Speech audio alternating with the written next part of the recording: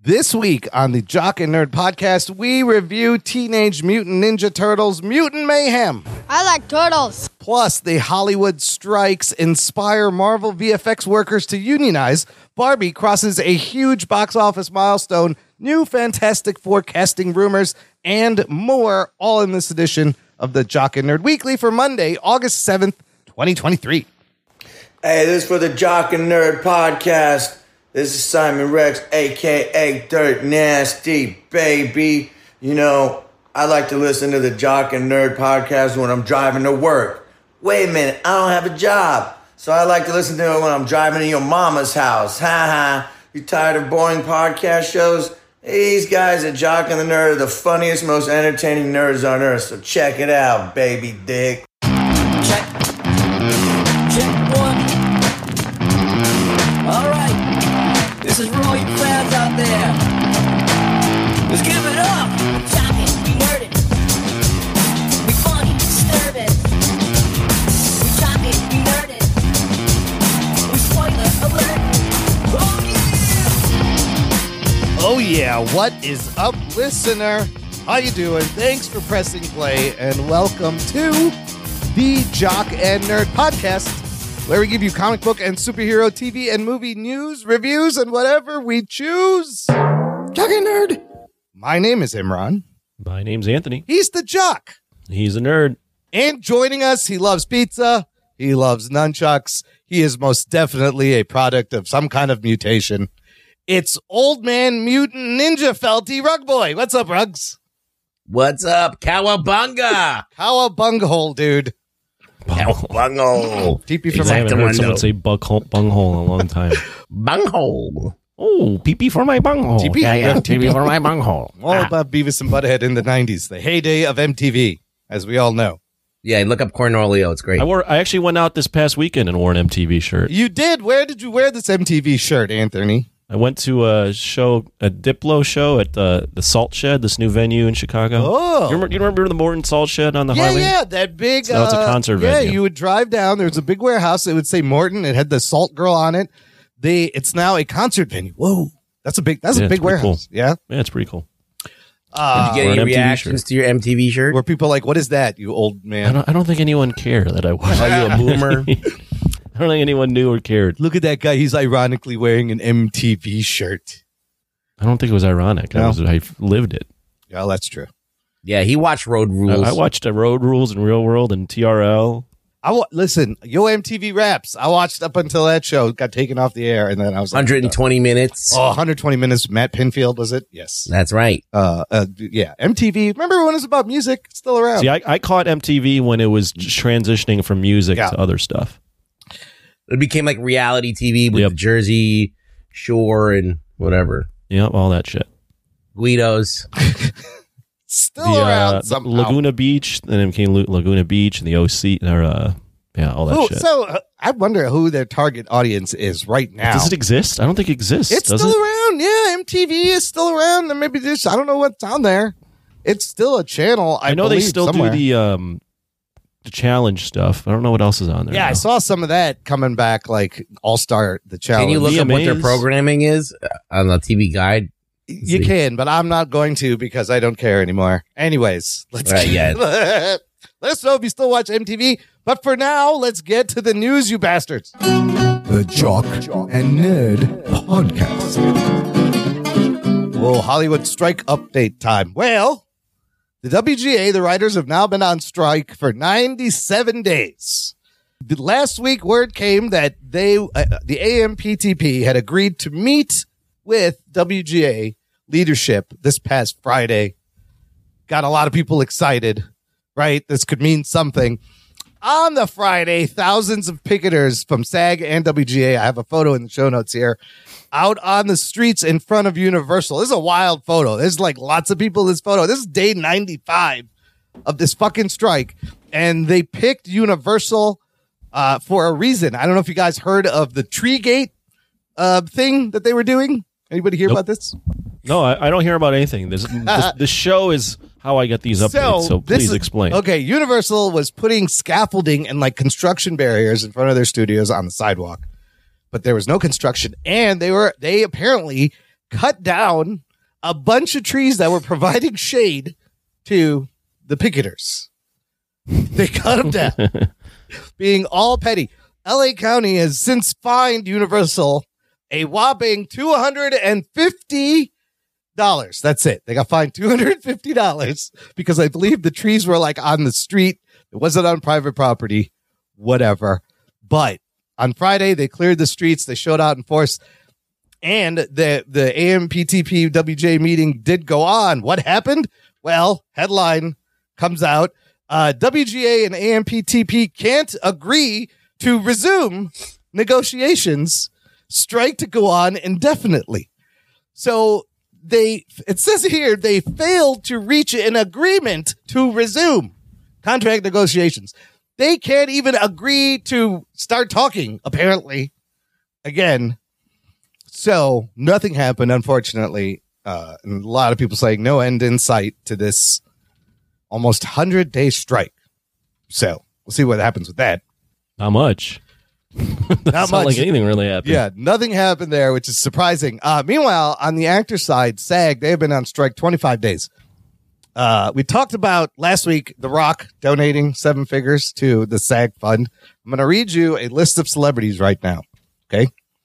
Leonardo DiCaprio, Nicole Kidman, Julia Roberts, Arnold Schwarzenegger, Meryl Streep, Oprah Winfrey, George and Amal Clooney, Luciana and Matt Damon, Jennifer Lopez, Ben Affleck, Hugh Jackman, Deborah Lee Furness, and Ryan Reynolds and Blake Lively all followed up and donated about $1 million to that same fund. They raised like $15 million in the past week, apparently. Wow. So good for them. Look at The Rock leading the way. That's what needs to be done. They needed to keep doing this. So that can help them now wait out the studios. Now, what about the rich ass writers that need to hook up the writers? Who is the highest paid writer though? Who would that even Shane be? Black? Like, I don't know. David Goyer. Goyer, is he like top? I don't know if the writers are as rich. Yeah. I can't even think about who would They be. probably get like money though. Well, apparently not enough if they're on strike. Yeah. Let's see. No, that's a good question. I don't know. I mean, like Chris McQuarrie is a writer, and like there's writer directors. So supposedly David Goyer net worth is $9 million. It is Goyer. Wow.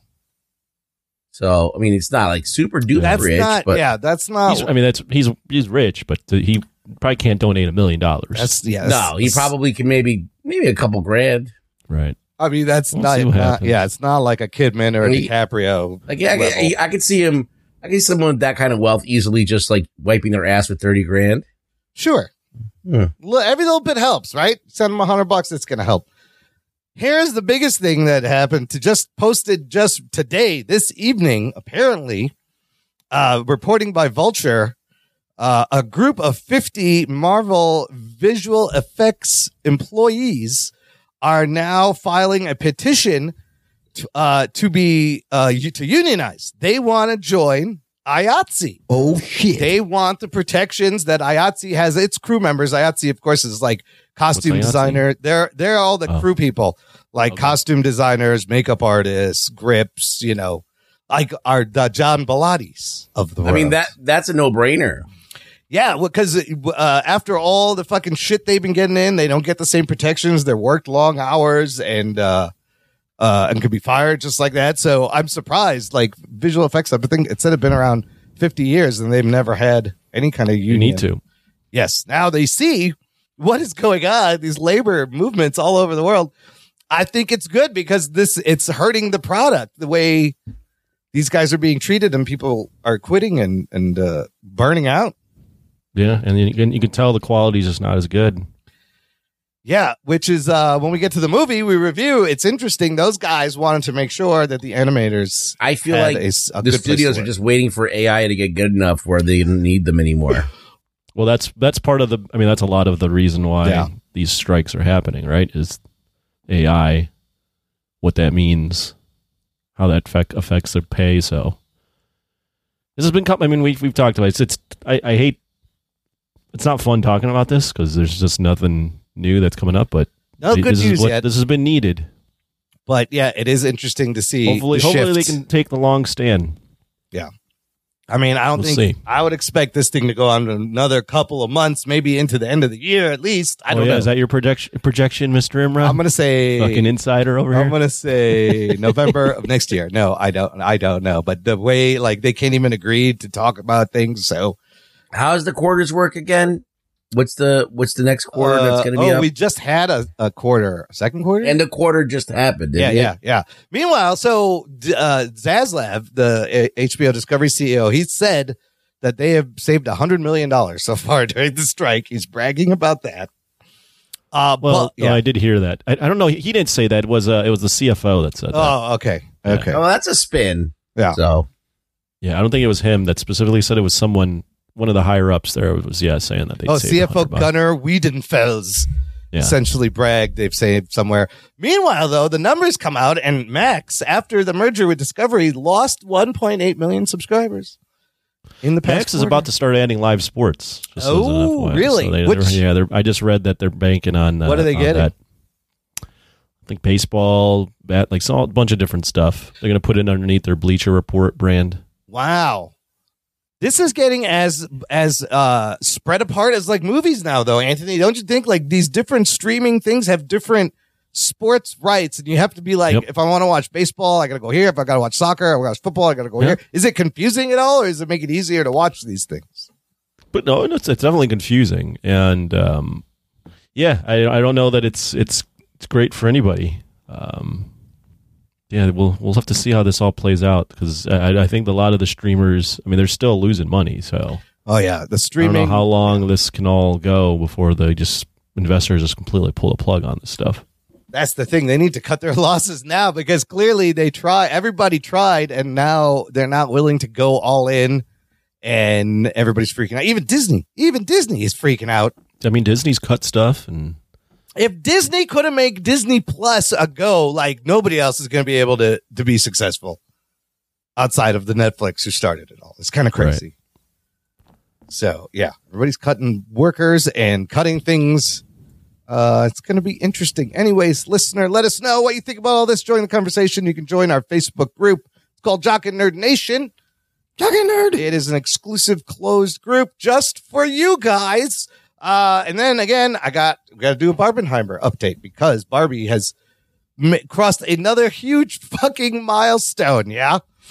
It is now made over $1 billion. Oh shit. In just 18 days, making Greta Gerwig the first solo female director with $1 billion movie.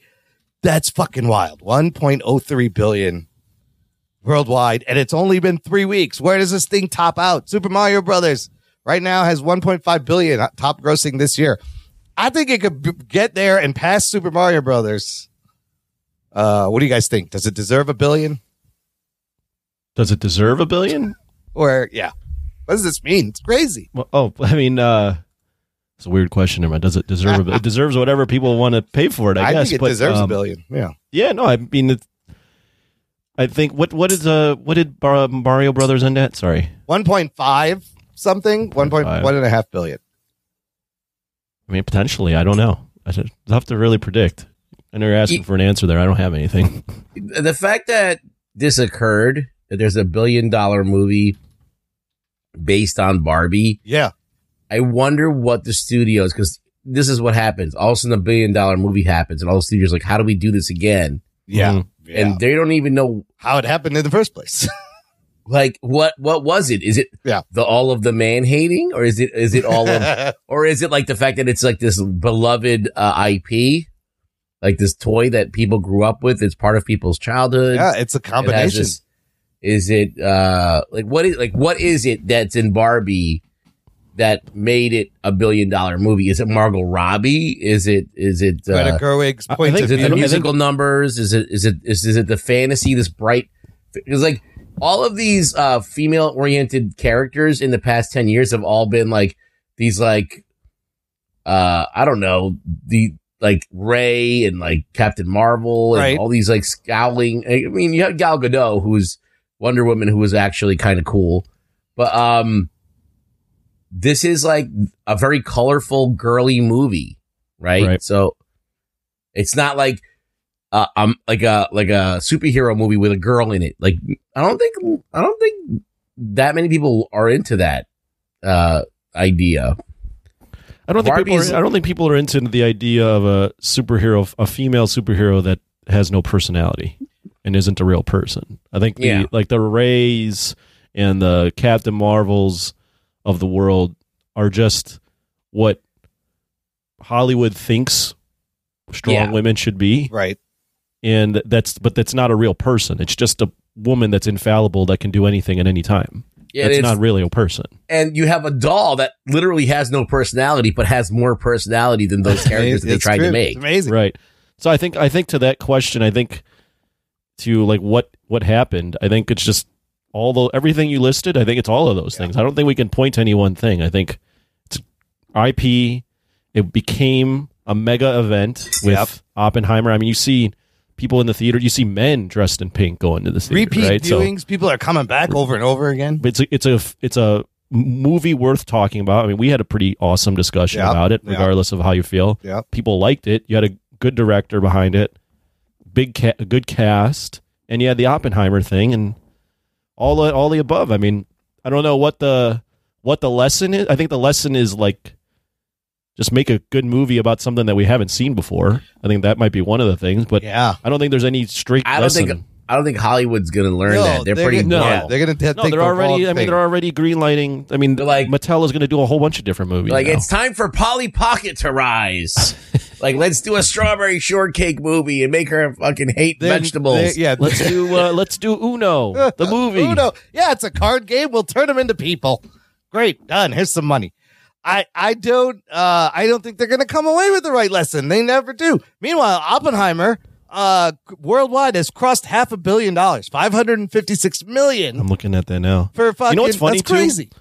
I'm looking at the worldwide numbers now. That's why it took me a bit to get going here. But Fast X considered a disappointment here. Yeah, 145, but worldwide total $704 million. Wow. 80% of its box office came from foreign. Yeah. And that's usually when movies do well, like for instance, Super Mario Brothers, Barbie, both about 44% domestic and the rest foreign. So huge dichotomy there in terms of what people liked about that movie. And similar, like Mission Impossible, which is only done 151 here, is almost 500 million worldwide. Almost 70% of its box office is foreign. And that's not bad for that Mission Impossible, even though it got screwed after a week. It got screwed with where it's at, but and that had a $300 million budget. But I never understood how Captain Marvel made $1 billion. What do you mean you didn't understand? It's very easy. I still don't understand. But you know why? Why that movie? It came out at legitimately the best time you could ever release a Marvel movie. Oh. It was in between Infinity War and Endgame. Oh shit, that's right. I totally forgot about that. The hype that was it couldn't the have been absolute higher. best time you could ever release one movie, and it was a direct lead into Endgame, and the marketing was all like, "Hey, if you're a female and you don't see this, you're like a loser." Yeah. Well, I think there's another thing. There's another aspect that we don't really talk about much, and it's the Marvel fan versus the DC fan. Yeah. So they're like, "Oh, the Marvel like Wonder Woman, like." Essential female strong character is coming out, so we have to support. We need to support it. Yeah, there was that Wonder Woman. There was a whole reaction. Like rallying cry around like little girls feeling empowered to see the movie. Higher, further, faster, baby. And again, you had it leading into Endgame. That's true.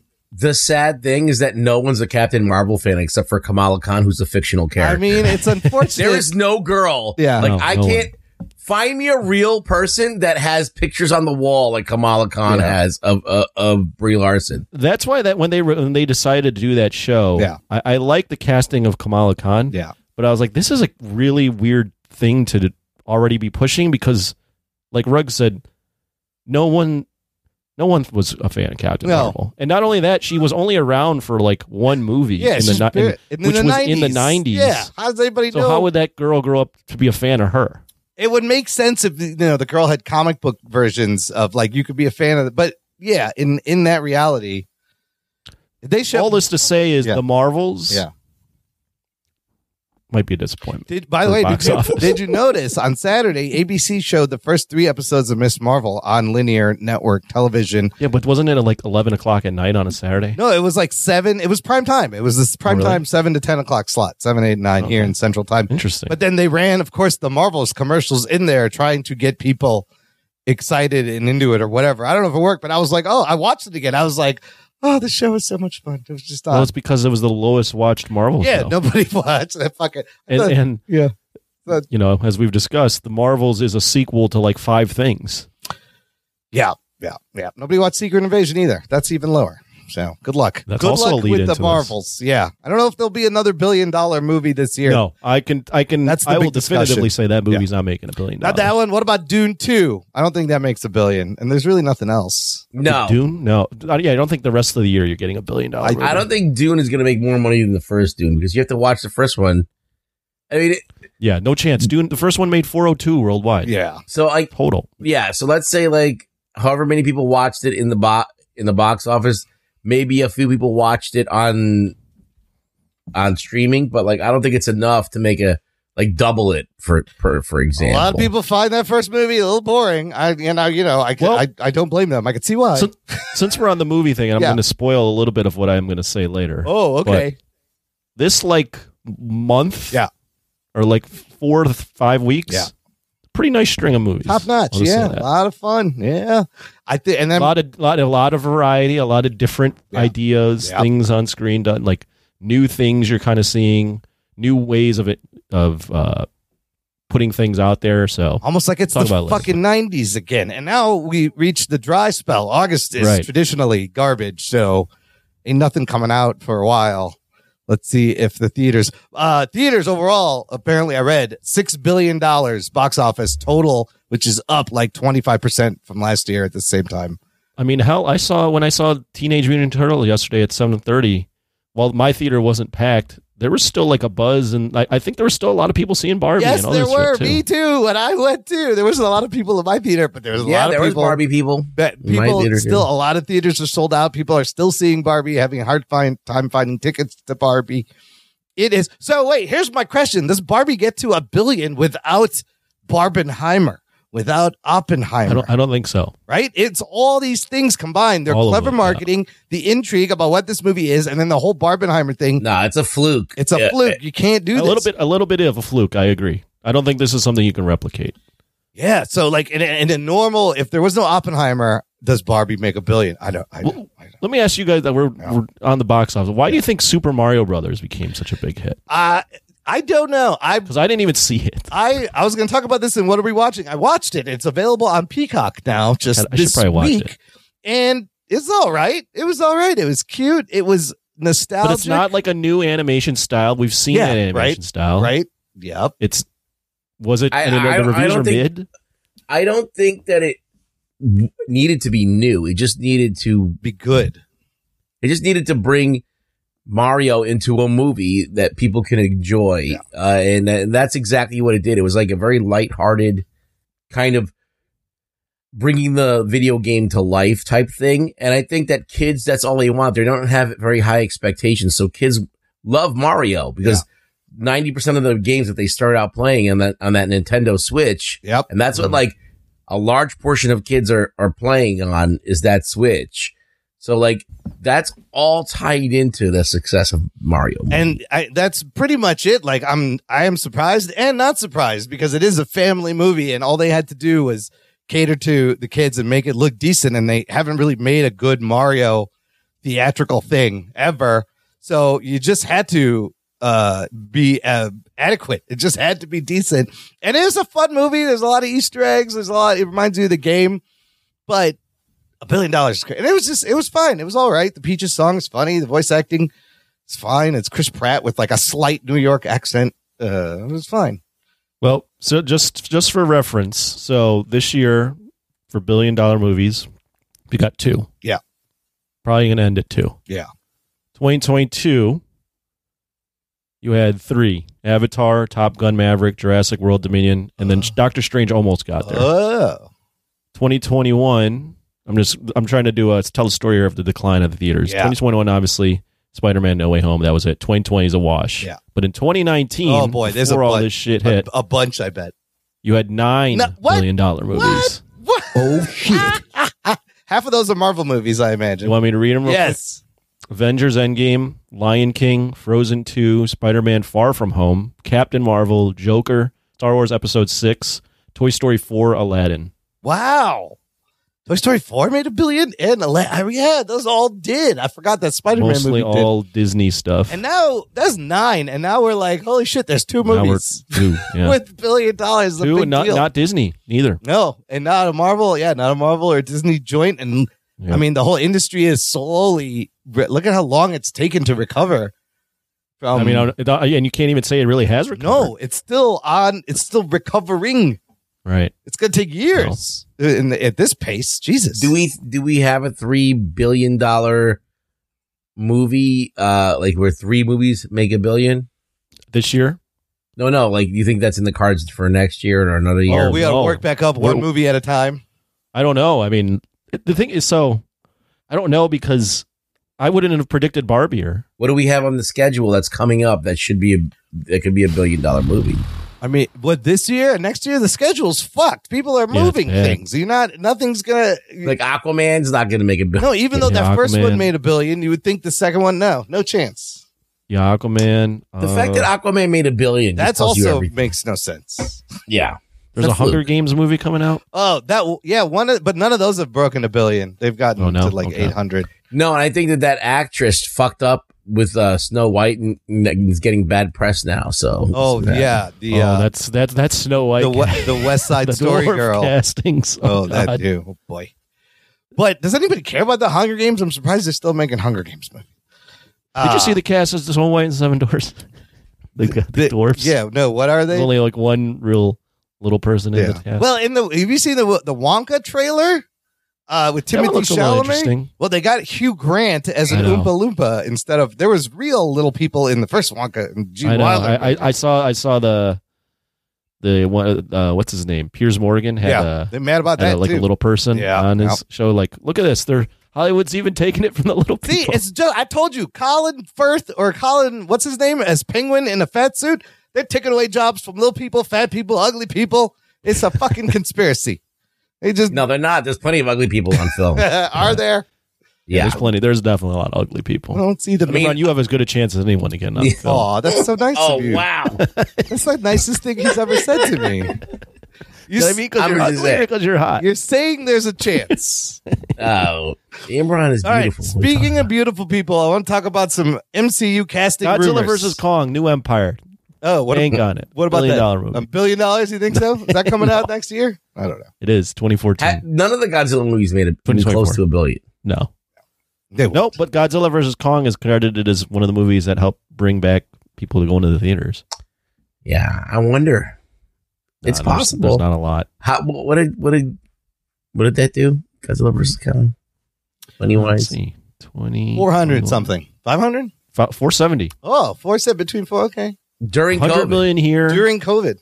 370 worldwide, or 370 at the other places. Yeah, it came out March 31st, 2021. That was, I don't even think the shot was out yet for everybody. No. No, I think they just came out because I remember when I went to the theater, I was like dressed like a mummy. It was in plastic wrap, bubble wrap, with plastic bag on his head. I was gotta breathing see my own Godzilla. CO2. Yeah, I was breathing my own Got an oxygen CO2. tank and shit. I am breathing in this air. Fuck you. Play the movie. That is the funniest image. That's a funny image. Okay, moving on. All right, enough about movies. Enough Let's about- talk more about movies. We got more movies. MCU, Fantastic Four casting rumors. These rumors are not gone away. But according to the Hot Mic podcast, Jeff Snyder writes for Above the Line. Is he ever right?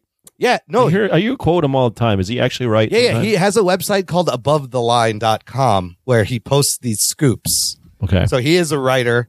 John Roca's the host, of course. He was on, had a big scoop. He pretty much says it is like a 95% lock that Vanessa Kirby is playing Sue Storm, Geek boner. and the Fantastic Four, and they want to.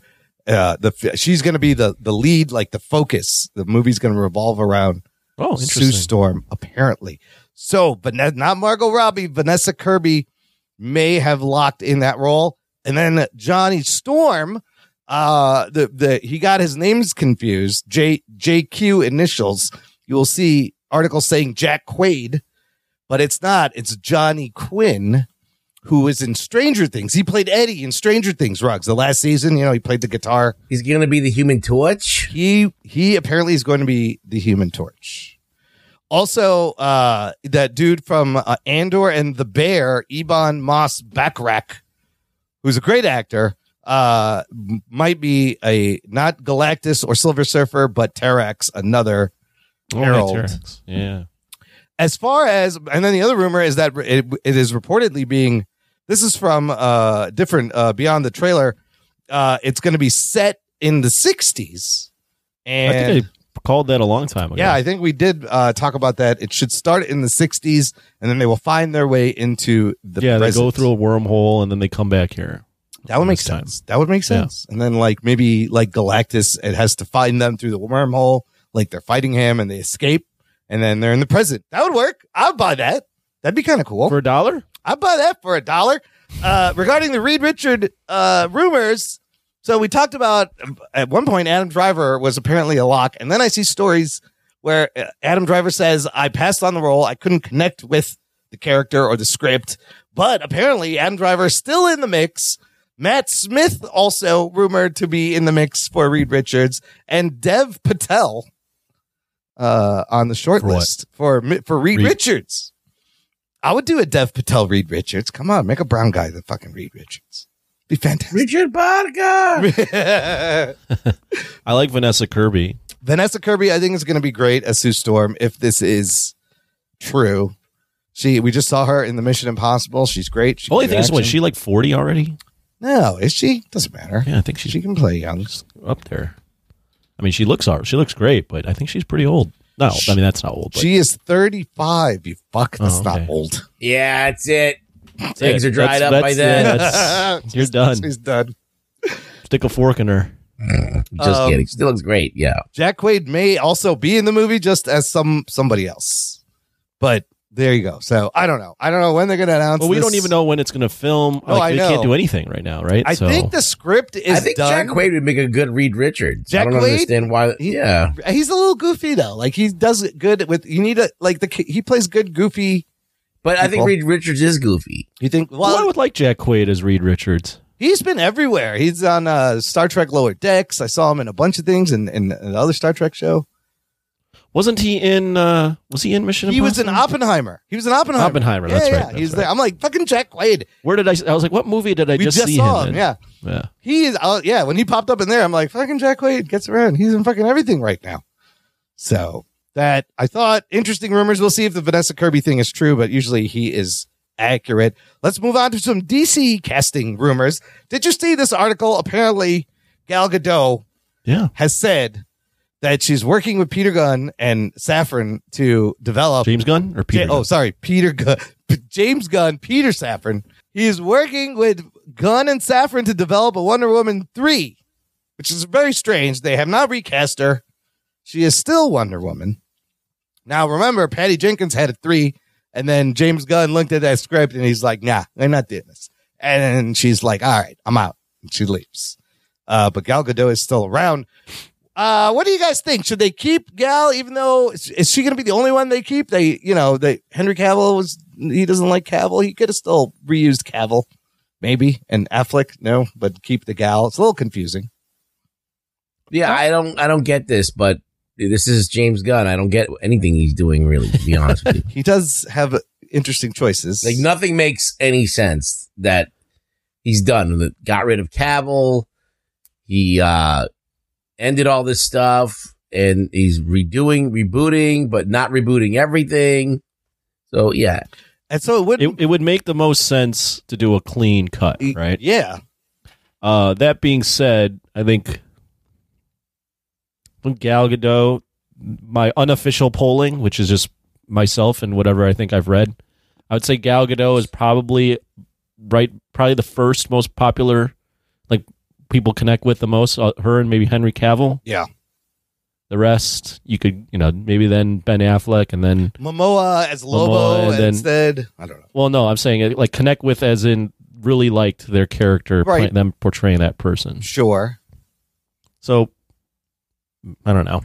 It'd be very confusing. I mean, Gal Gadot, but yeah, and I don't know. She was great. Look, She's a big star. She's a big star. She was great in the first one. But also, I wouldn't mind seeing somebody new that maybe is a little bit higher quality actor, let's say. Like, she's an all right actress, right? She's okay. She's okay. Someone without an accent, maybe? Yeah, how about someone that doesn't force the rest of the cast to learn an Israeli accent because that's just how you talk. You don't do accents. How about a real actor? I don't know. She's fine. She's just fine though, but don't you want someone like really good to relaunch this Wonder Woman? It wouldn't be Wonder Woman 3, it would be like another Wonder Woman 1. You'd have to redo all of it. I don't know. Confounding. I just think this whole rebooting thing is just he's got a tough job. I don't know what it's going to be tough. So speaking of this reboot, let's going to end on this. Was the further casting news for Superman Legacy? We did not talk about this on the show. It happened a while ago. We did talk about David Corn's Sweat. The guy, if you squint hard enough, looks like Henry Cavill, is now Superman. Rachel Brosnahan, Miss Maisel as Lois Lane. I think she'll do great. Here's the additional casting. He said this is a Superman that's young, but he lives in a world of heroes, of powered people, and he's cast a bunch of them. Here's the biggest one. Nathan Fillion is going to be fucking Guy Gardner. Oh, shit. That's weird. What does everybody think about that? Hal Jordan, maybe. Guy Gardner, weird. That's weird. Guy Gardner's more of a jock. Yeah. Kind of like an asshole. He's an asshole. Yeah, he's cocky. I think Nathan Fillion could do it. It's not everyone thinks of him more as Hal. Because I think Nathan Fillion slides more into that goofball, like cocky goofball. Right. Rather than jock. Right.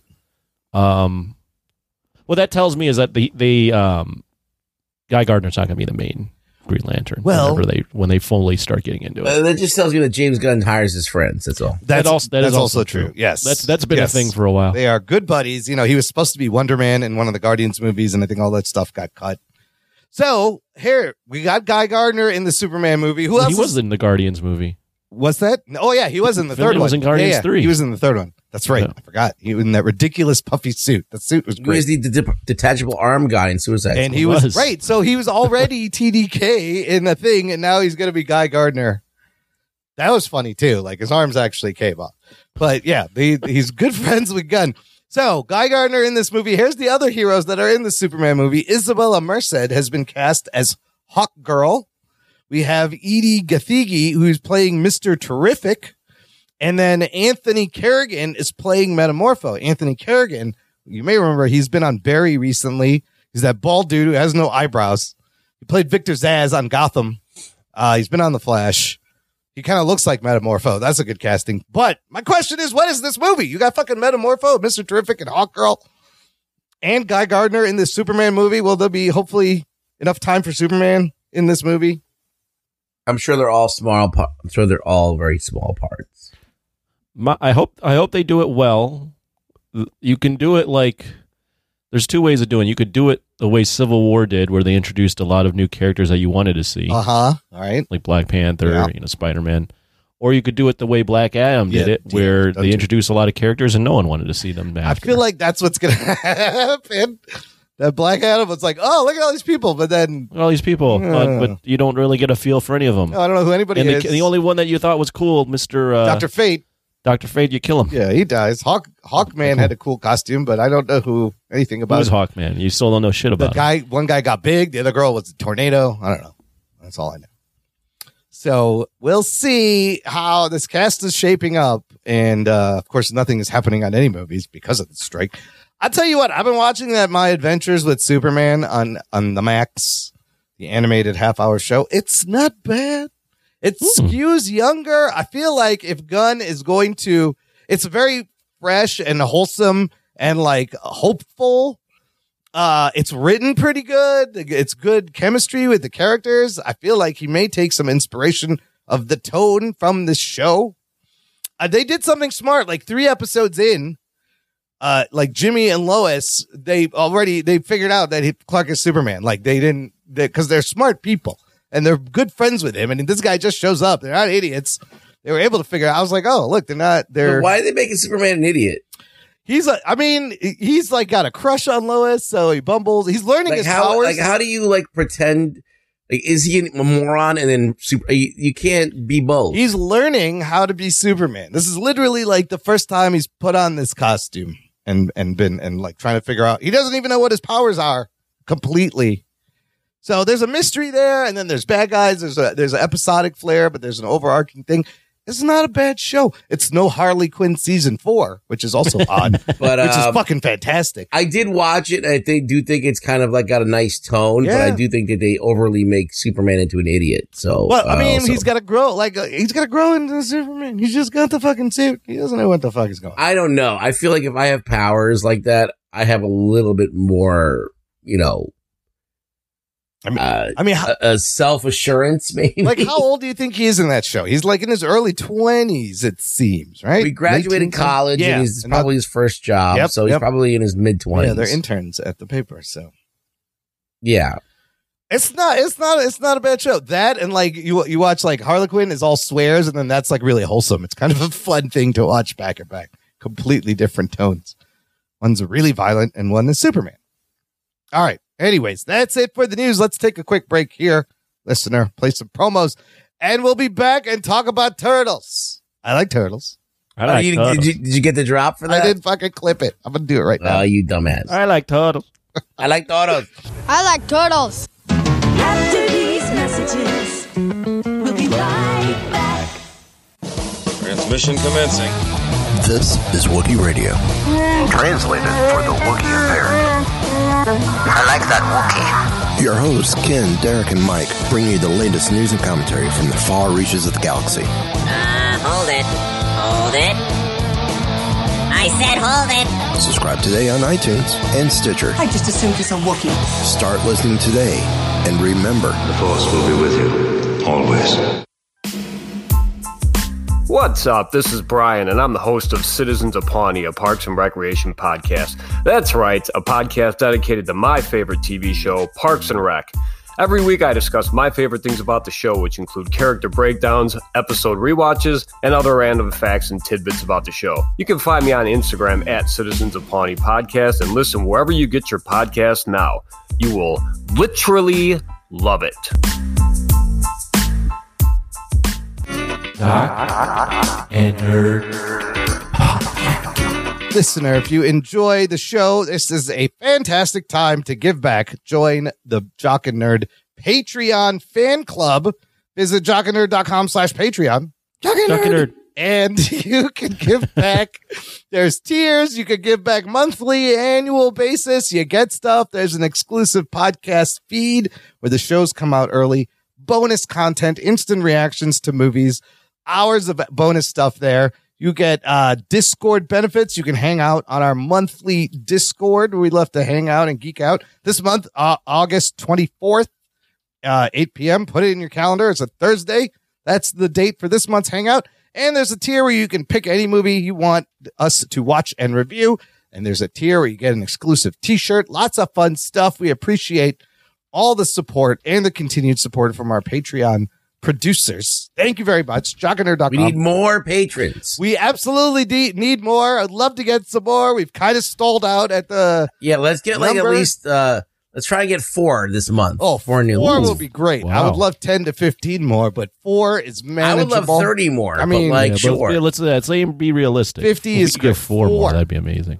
4. Listen, we're approaching our 500th episode. That would be a great celebratory thing. Great gift. Join the Patreon. 500 episodes. We only missed 3 weeks. That's worth something. That's worth at least $3 a month. Come on. Sure. Right? Anyways, jockandnerd.com/Patreon. Link in the description for all the deets, as the kids say. Speaking of kids, we're going to talk about some kids in this week's movie review. We are reviewing Teenage Mutant Ninja Turtles Mutant Mayhem. Here's your spoiler Heroes in a hard alerts. shell. Turtle power. Strap yourselves in, you fucks. Spoiler time.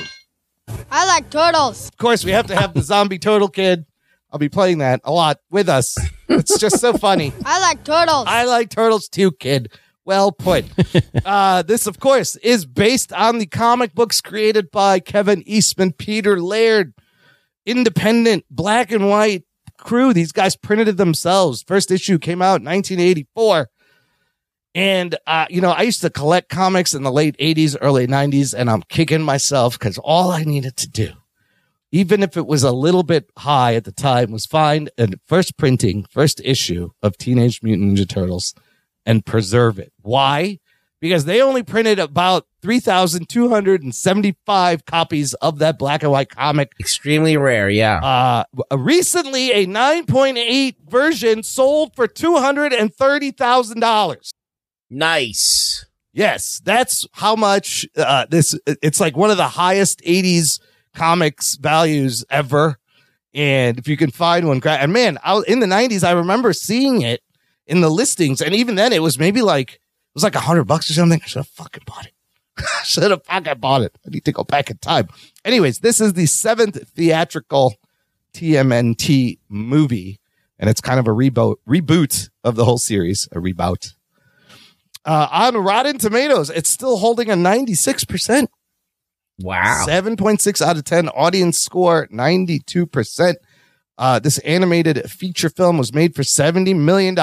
It came out on a last Wednesday. So the 3-day opening weekend total, $28 million. 5-day, $43 million. That's plus or just altogether? Altogether. Total is 43. Yeah, that's a little disappointing. I mean, it made $70 million, so it's close to making its money back. It actually came in 4th this weekend. Barbie's still number 1. Meg 2, which I heard is horrible, beating it out. 2nd place opening weekend. Oppenheimer number 3. Turtles at 4, which is kind of crazy. Yeah, they all were doing 28. I mean, they were all kind of bunched up together. Yeah, 28, 29, 30. Yeah, I heard Meg 2 is nuts. What's the budget on it? 70? $70 million. And it's already now. I think it'll make its. It's an impressive film for that amount of money, right? It's good. Yeah. It's a good budget. It's already at 51 million worldwide. It should make its money back and then some, hopefully.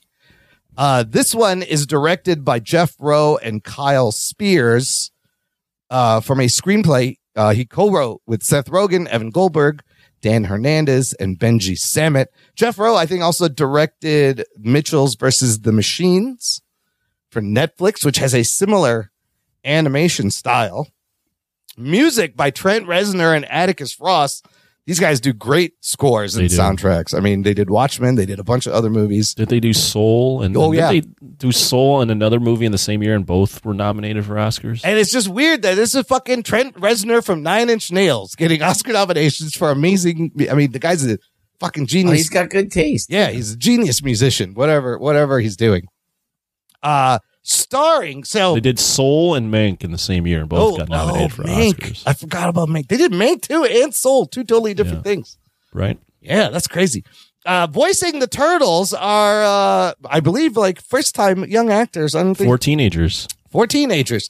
Donatello voiced by Micah Abbey, Michelangelo voiced by Shimon Brown Jr., Leonardo voiced by Nicholas Cantu, Raphael voiced by Brady Noon. I didn't really look up what they've done before, but they are clearly teenagers. They're all teenagers. Yeah, they're all they are definitely teenagers. Yeah, they're great. Joining the voice cast is Ayo Edebiri as April. She's having a great year. She's in Bear. I think she's in that movie Theater Camp. She's fantastic. I love her on The Bear on Hulu. Maya Rudolph is in this. John Cena as Rocksteady. Seth Rogen as Bebop. You got Rose Byrne as Leatherhead. Natasha Demetriou. Giancarlo Esposito voicing Baxter Stockman, Jackie Chan as Splinter, Ice Cube as Superfly, Paul Rudd as Mongo Gecko, Post Malone as Ray Fillet, Hannibal Buress as Genghis Frog, and some other people. Pretty awesome voice cast there. Anthony, let's start with you. Tell me a little bit about your Turtles history, your connection to this franchise first. Yeah, I grew up. Teenage Mutant Turtles was one of the many things I really liked as a kid. I loved the cartoon. I loved playing the video game whenever I go to the arcade. Yep, that was me. I actually answered like that every time someone asked me a question as well. And I loved the first two movies as a kid. Those were movies that I always had on repeat on VHS. The third one, even as a kid, I watched it and went, this is a weird movie. And then I had, when I kind of got into my teenage years, I kind of lost track of the Turtles. So TMNT, never saw that. I never watched the Michael Bay Turtle produced one, so I haven't seen those two. So I took a break from the Turtles. Haven't really watched any of the TV shows or anything like that. But now that we're doing this podcast and watching all sorts of shit, this movie kind of put me back into that. This like that nostalgia of I used to really like that stuff. So I have a good, and I remember we reviewed the original one a year or two ago. Yeah. So I have a pretty strong connection as a child. It's a big part of my childhood. Teenage Mutant Turtles was up there with like Ghostbusters and X-Men and Spider-Man and Godzilla and Predator, Terminator, all that stuff. It was right up there with everything. It is crazy. It's such a huge franchise. It's been around for almost 40 years now, kicking in different versions. Like I said, I remember discovering the comic book and the gritty black and white comic book, and I was totally into it. And then the toys came out, and I was like, I got to get these fucking toys. And then that cartoon came out. I was like, oh, this is for kids, but I'm still going to watch it. It was a lot of fun. And I was in. And then when the first movie comes out is when like the first wave of popularity kind of goes down. It was dying, and they put that first movie out, but I love that first movie. It's still like those animatronic heads and dudes in suits doing fucking karate. You're never going to replace that. But then I also kind of dropped out. Didn't watch the Bay movies. I think I watched the CGI movie from 2007. There's like 5 different shows, 7 different movies, made for TV movies. And then suddenly this movie comes out and kind of restarts it all. And just like you, reinvigorated I was like, oh my God, I used to be really into this. I used to love these Turtles. And now I remember why. Ruggs, what about you? What's your story with the Turtles? I remember buying the collected editions of the black and white comics. The trade paperback, yes. I'm talking about like 1980, 90, late 80s, 90s. Yep. And this is before the movie came out, before the cartoon came out. And I thought that they were cool. And if you read the collected editions, you get to a part where it gets pretty fucking wacky and they're out in outer space and shit. And there's like a fucking girl like who's like scantily clad with a sword and shit. So there's like, it goes into weird spaces. Yeah. But that first volume of the Ninja Turtles was like what they based the cartoon and the movie off of, where, they had like the whole ninja thing was like a major thing. And they tried to like be true to that to some degree. And, I really dug what they ended up doing with the cartoon is that they gave the individuals personalities and they changed the colors so you could kind of tell which one was which. Right. Because in the comic books, they're all wearing the same color. Yeah. Well, it's black and white. And you didn't know it. Yeah. So, and I think that they kind of fed off of each other. And I think that at that point, Eastman and Liard had some part in those things because I don't know why. Usually things don't stick to the comic books as much as those first things did. Right. So, I really like the Turtles. And I pretty much watched everything except for like the new animated series that have like recently come up. So like I've watched all of the movies, but I haven't watched every animated series because there's so many. There are. And this is the thing. It's like, how many times can you restart an anime? There's so many versions. Sure. And there's made for TV movies. There's 5 shows. There's also a Batman versus to me. Yeah, which is pretty cool. I heard that's pretty good. There's a multiverse made for TV movie from 2009, Turtles Forever. That's the one that does the 80s and then merges it with the early 2000s. So TMNT. clearly, this is a franchise that like you can have the core concept and take liberties and kind of restart it for every generation. I thought about that real quick. TMNT at a lesser scale is kind of reminds me of Godzilla. Sure. In that it started out very serious and then got very kiddie. And then now there's all sorts of different variations of the Turtles and what it can be, right? It can be serious, but can also be kiddie. Mm-hmm. You can play up the ninja part. You can play up the teenage part. Yep. Similar to Godzilla, where it can be a very serious thing, nuclear weapon. Then it can be a kid's thing, and then it can be this, right? So it's one of those kind of franchises. Batman had a similar kind of thing. Too, yeah. It's serious. It could be kiddie, and it could be dark. It could be fun. So these are characters. But that you could say that about anything. Well, that's just corporate greed and market share. Like going after different markets. I don't know if that's artistically good. Well, let's talk about this case. Anthony, what happens in this new resetting of Teenage Mutant Ninja Turtles? What happens in the movie? This is a movie that focuses very much on the teenage aspect of the Teenage Mutant Ninja Turtles. I would say this is a coming-of-age story where the Turtles are teenagers that are longing to be outside of the sewers and have a normal life. And they have a very protective dad, played by Jackie Chan, Splinter, that is not letting them because of reasons that we can get into later. And their way of getting themselves ingratiated into the human society is to take down this criminal called Superfly that has been stealing a bunch of different equipment with nefarious plans to eventually do some shit to the world. So, and coming out of this, after all the nostalgia and Easter eggs and awesome soundtrack, what'd you think of this version? I really enjoyed it. I know that they did take some liberties with the origin, or some of the stuff. There was some changes there, but overall, I thought I enjoyed it. I liked. First off, I think we're in kind of a phase here with animation, where the 3D thing, which was the thing for 15 to 20, 30 years, since Toy Story, is now considered old school, old fashioned. And now that we're doing, with Spider-Verse and this, and there's some other movies, I think Puss in Boots and some other ones that have done this like 3D, 2D amalgamation of shit. And I like it. I think we're seeing a real renaissance here with animation.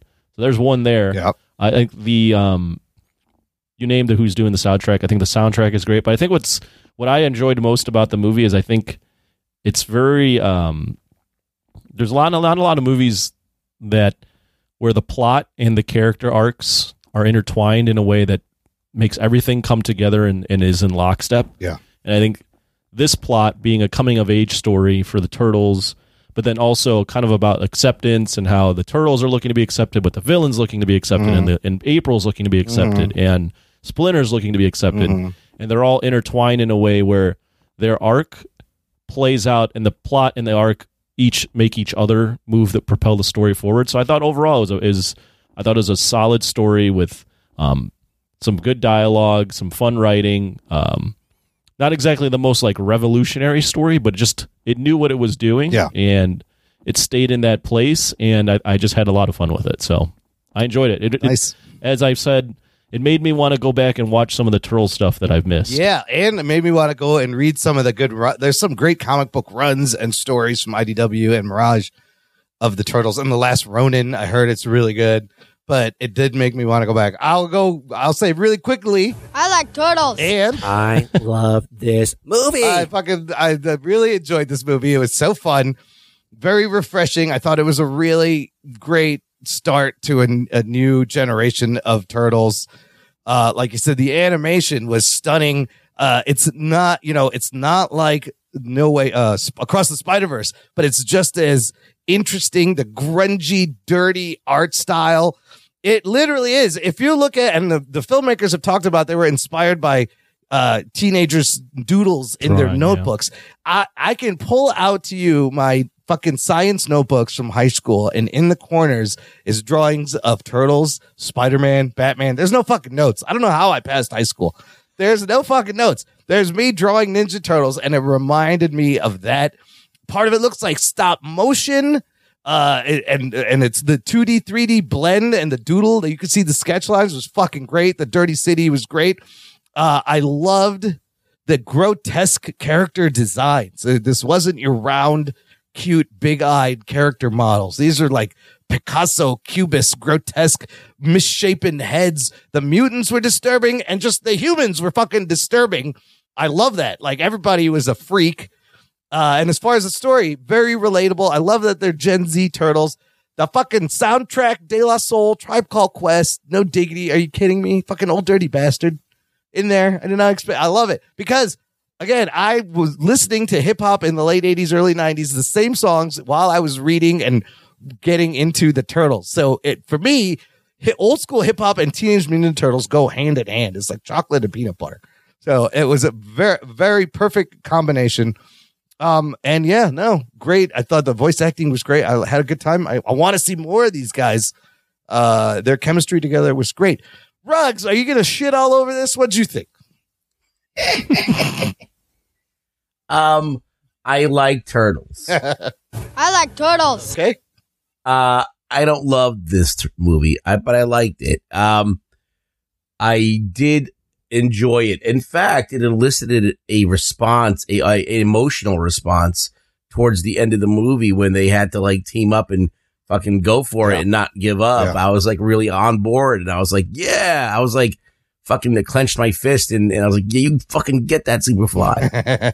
And I was into it. So like it did wrap its hooks around me, and I did end up investing myself into this movie. So it did something great there, but it's like one of those things. I can't look away from the flaws when I'm noticing as the film's going on. Yep. But for the most part, those are nitpicks in the grand scheme of things. But I did think it's a pretty good movie. I just think narratively the biggest flaw is that there's no tie to Shredder. That is interesting change they have made. Yeah, and I think narratively that hurts the Turtles a lot. There. Let's start before we get into Shredder, because I think we can get to that. But I think, what did you think, Ruggs, of the changes narratively not narratively, but just overall to the Turtles, as in they learned it from watching TV, really. VHS how tapes. to do it. Yeah, well, I hate it sounds that. like Splinter learned it too from that. Yeah. I hate that. I hate that with a passion. Yeah, but they were watching Bruce Lee shit. Did you notice that? They're watching some good shit. But they're not. That's not ninjutsu. Okay, sure. That's Hong Kong shit. Yeah. So like, I feel like if you're a purist about ninjutsu, like you're like, that's Japanese, right. And it's so it's a little insulting, I guess. I don't know if it is, but like I would think it would be, But it is cool because they watch the kung fu movies.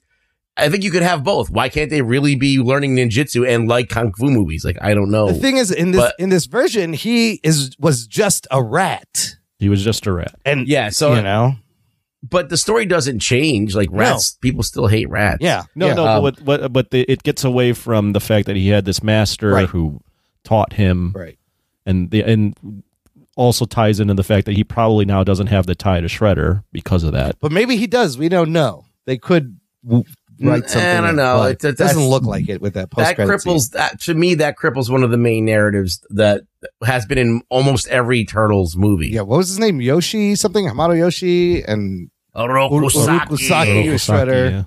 Yeah. So one version had him as his pet rat. And then he learned watching him, and he got mutated. And then in one version, I think in the comics, he's a human, and he turns into a rat. He's actually the other guy, and then he becomes the rat. Right? Yes, that's right. Yeah, that I thought about that. I do agree that the potential loss of the Shredder personalization could be a detriment to this, but they've also I don't even think they don't really even. They've changed their origins on this a couple times, where he was the rat, then he taught the rat. So like Splinter's origin isn't exactly the most clear either. So I don't know. For this movie, I thought they kind of bought it. Yeah, no, you're right. You can play it. Yeah, you're right. It works fine. Yeah. Like it doesn't like destroy the movie. I think what they were doing here is they were trying to make it so the rat, because he's a rat, the rat has this worldview that he's never accepted as well. Right. So it ties into the overall theme of acceptance. Yeah, for this particular movie, it works better, but for the Ninja Turtle lore and the potential for a better villain relationship, because then they're arch enemies and they're related, and sometimes I hate that shit too, like when they're related. Right, when it's too tied together. But I think, if you're gonna have a ninja clan in New York, it'd be cool. Like, all right. That's weird. There's a ninja clan taking over the city. Well, this first one, no Shredder, no Foot Clan. I didn't mind that, actually, them saving that for the second movie. I like these villains, but then this Splinter sets up for him being this burnout, overprotective dad, and you understand why he's afraid to send his kids out into the world and tells them to hide. They played up more the fact that he's a dad rather than he's like their master trainer. And it was so cute when they're all like, Dad. They all call him Dad at the same time. What did you think, Ruggs, of they age down April and obviously they change her race. They age her down, make her the same age as them, and she's not a reporter yet. I don't think that adds anything to the movie except the fact that Leonardo has a crush on her and thinks he's gonna. They always do that thing too. Like one of them always has a crush on April. They all but she's an older woman, and it's kind of like horny kids looking at like a like an older woman, like a crush. It's unattainable. Yeah. And I think this actually makes it more weird because like then she in the post credit she's like, we're just friends, okay? Like, and I'm like, well, what a rejection. Like, so there's no point in her being their age.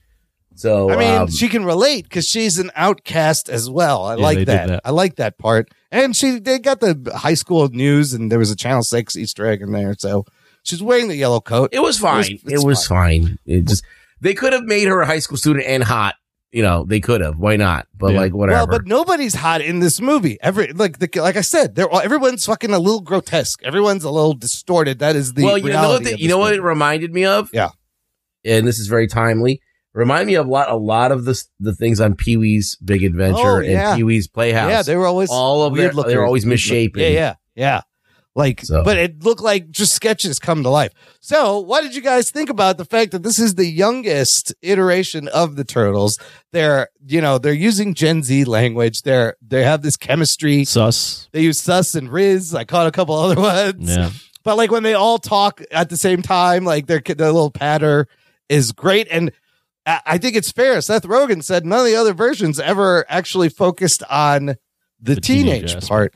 Whereas you could say teenagers is 7 years of difference. Yeah. From like when you're 13 to when you're 19. Sure. So These guys are like I think they're 15 in this. And they seem like 15. They don't 15-year-olds. They seem like 13-year-olds to me. They seem a little younger. Yeah. I haven't been around teenagers.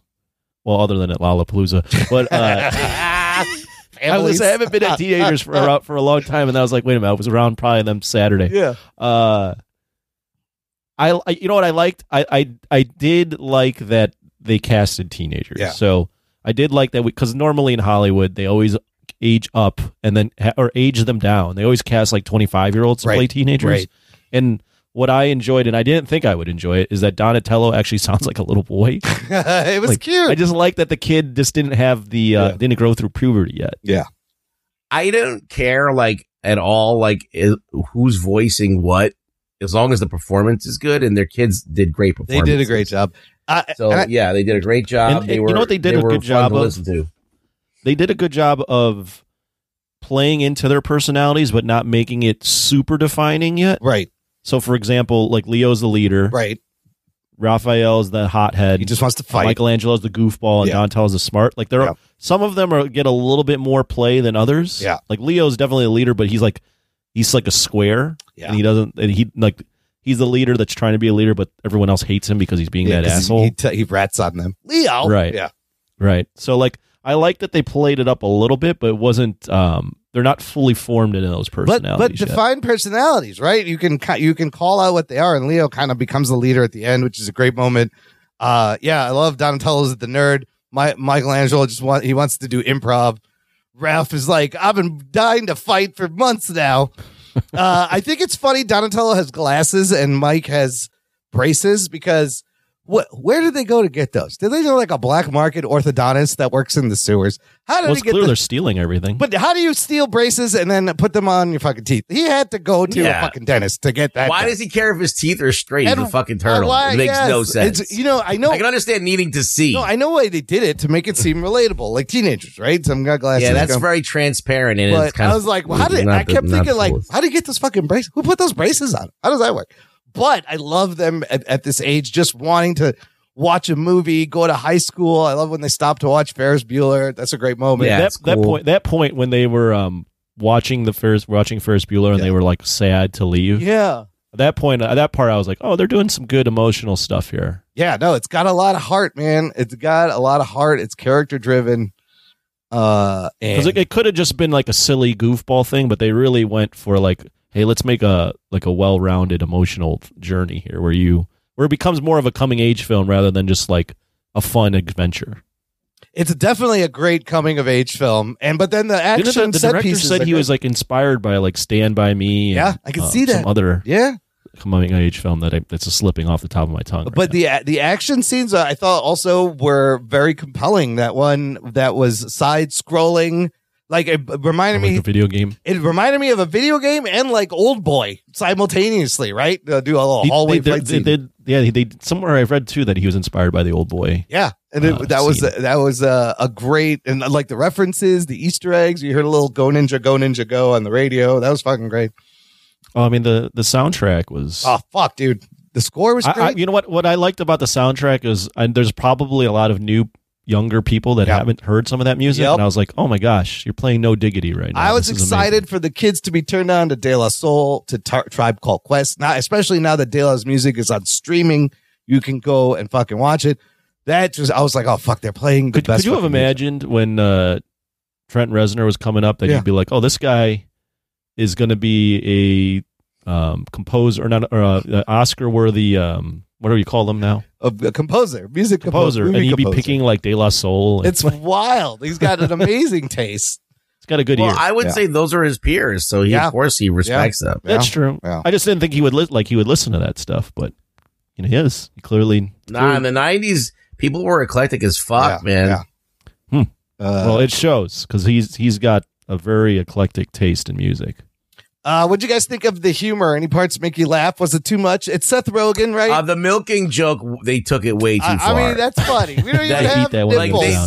They milked that joke, literally. But then they were also getting milked. So like there was a payoff. There was a callback. But every time they're like, we don't even have nipples. I don't know what you're talking about. There's a bunch that made me laugh. The first one that I wrote down that made me giggle was when Jackie Chan's talking about being a rat and his only friend being a cockroach. Oh, yeah. And he lost his only friend. He's like, and I lost my only friend. And then I ate him. What did you think of Jackie Chan as Splinter? He was good. I thought he was really good. I liked him. I liked it. I love the moment where he realizes he is as kind of extreme as Superfly, right? They end up saying the same things. Ice Cube as Superfly. Ice Cube as Superfly was great. Even though I could just see, he sounds like Ice Cube, right? You just see Ice Cube. Yeah. Right. But I love the character. I love the way that once they realized that they were both made from the same Baxter Stockman ooze, that they were like, we can relate. We should be friends. They kind of bonded. Did you read why he took the role? Ice Cube? No. Why? Yeah. He took the role because when he learned that the character was going to be named Superfly. Oh, yes. It was like a 90s thing, and he was like, oh, yeah. Well, it's that black exploitation from the 70s classic. Yeah, the 70s, sorry. Yeah, absolutely. Ice Cube playing a character named Superfly is perfect. I like turtles. It's fucking perfect. And then when he kaiju's out at the end, it's fucking disturbing. He's got a leg made of like tiny horses, and you see, and like he's so misshapen. Like it was actually like nightmarish looking design. Well, I loved it. The director was inspired by The Fly. Oh yeah, yes. So they wanted to recreate. Yeah, it's very like body horror. Yeah, stuff it was totally. He's got a whale end, and there's a lot of body horror stuff in this movie. That's another thing they changed. Speaking of The Fly, Baxter Stockman in the beginning was The Fly, right? He originally mutated into The Fly. He was based on Jeff Goldblum's character from The Fly. That was the whole point of him. Oh yeah, there you go. That's the connection. Yes. Sorry. So, but in the comics, he mutates into a fly, and instead of in this one, he's got a little baby fly. But I thought that change was fine. It worked also for what they. Well, because he was the creator. He was looking for like the whole thing is building like a family acceptance. Yeah, he's building his own family, and then the fact that Superfly's they all turn on him at the end and they have to stop him is fucking great. So I didn't mind that they didn't have Shredder. Like I forgot about Shredder until that post-credit scene. I was like, oh fuck, that's right. There's a Shredder. Yeah, no, I'm curious to see how they do Shredder, because Shredder's one of the coolest villains in the world. But now that personal tie, does change things a little bit. I don't know if I like that Shredder might be working for another person, but then I also read Someone predicted that that lady, Yes. what's her name? Cynthia Ultram. Is actually Craig. Yes. I like Krang, turtles. excuse me. Yes. So Ultram, apparently Ultramites are the alien race Krang was. You notice she's wearing yellow and got like pink glasses. The theory, some people have that's Krang in there, or she's going to become Krang. So Right. Shredder apparently does even have his Foot Clan. He's working for, she's like, call in the Shredder. That's great. But I think she's going to be Krang, which isn't bad.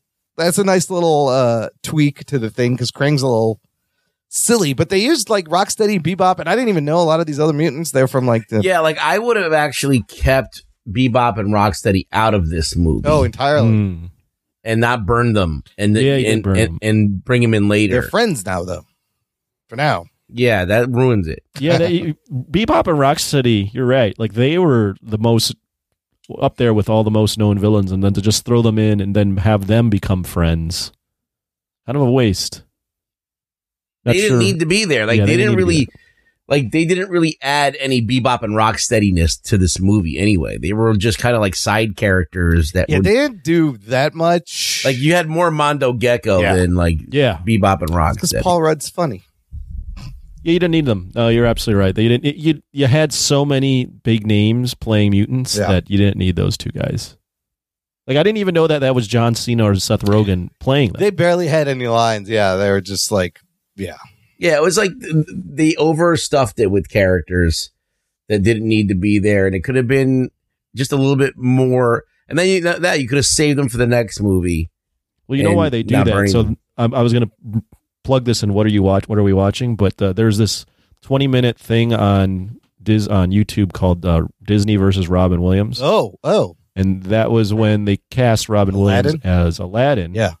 Because they did that because they wanted to start marketing these movies to adults. So now you see, like, ever since that movie, it changed from, like, little-known voice actors to big names. Oh. And the reason they do that is because even with this movie, they list out all the big names they have doing the voice acting role. So for this one, the part of the marketing was look at all these names doing voice acting. John Cena. Exactly. Yeah, so they just like threw 2 in lines. everything. Yeah, he's got like 2 lines. Even though some of these people only had like 3 lines. Yeah, they didn't. That's interesting. So voice actors have Robin Williams to blame for taking all their fucking jobs. No. Well, the thing is, so Robin Williams, that's the whole thing, is he agreed to do the genie, but he was like, I don't want my name featured in it. I don't want to be sold. So I'll do it. But then Disney said they wouldn't do that, and then they went on behind his back and they started marketing that was Robin Williams. Oh man, putting him in toys and all this shit. Oh no, and that's why it's like for the longest time he had a feud with Disney because they did that. Oh, see, Robin's such a good guy. Like, because you would have known instantly once you watch the movie who it is. Right, but he didn't want to market it, and then like Toy Story and Shrek and all that. Now every all the big movies have big names doing the voice acting because they want to market it to adults. That's interesting. I mean, that's cutting into that voice. So that's why they had to do that because the Turtles were not anybody famous, so they had to like balance it out. Yeah, the marketing even for this kind of was a little misleading because all the names on the poster barely are featured, other than well, you don't know the kids, Jackie Chan. right? Yeah, nobody knows the kids, so you're gonna go Jackie Chan, John Cena, right? Seth Rogen, Maya Rudolph. That's how it is now.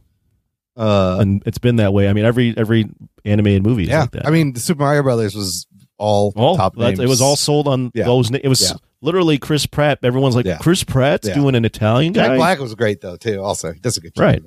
Another moment I loved when they pull the Spider-Man 1 Sam Raimi. New Yorkers come to help. Oh, that was cool. Move with that that got me in the feels a little bit. I was like, oh fuck, they're getting accepted. New York is coming together. Well, before that, what's good? Like, it's a good hero's journey, right? Because they are originally doing this for fame, right? Or not for fame, for acceptance, right? But then they realize they won't be accepted, right? And they're like, we still got to help. Yeah, even though they think we're monsters, we got to do the right thing, and it turns out that works. So the movie ends with a very different, putting them in a different spot, right? They're publicly known. They're heroes. They get to go to high school with April. They're out in public. Splinter's out in public, which is something. What'd you think of the puke joke? Oh, the puke. I thought it was okay. Maybe they did it a little too much, and maybe they didn't need to show her puking, but when they did, that was also funny because it is a cartoon and it's just like green stuff coming out. But that was, It's traumatic when that happens. Someone, one of the reviewers, I was like, watched his review, and he was saying how this movie's very obsessed with like bodily fluid jokes. Oh yeah, there's a lot of milking and squirting of liquids coming out and stuff. It's very interesting. I also read that puke scene was pretty long. It did go on for quite a while. I also read that they were inspired for the action scenes by Police Story and Rumble in the Bronx, Jackie Chan stuff a little bit. What are Ruggs? I'm curious. What are some of your other nitpicks, if you have any more that you can think of?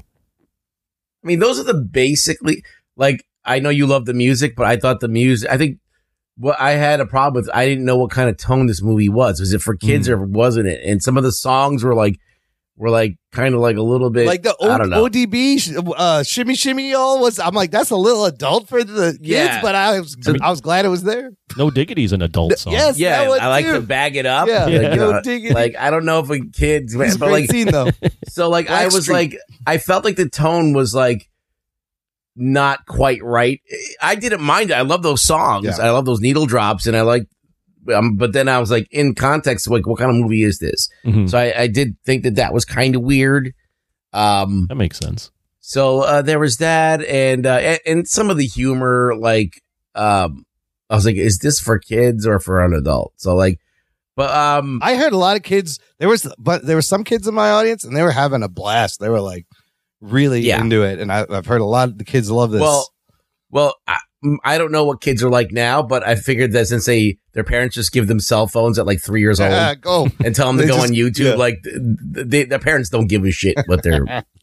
I want to see these 12-year-olds go and pull up fucking Wu-Tang on Spotify and blast it. It'll be hilarious. Annie Up, yeah. Annie Up was great. MOP, Annie Up. There's a great song and another great scene. I think that was another fight scene. Can I Kick It? Can I Kick It? De La Soul's I Know, which is a very wholesome, like romantic song.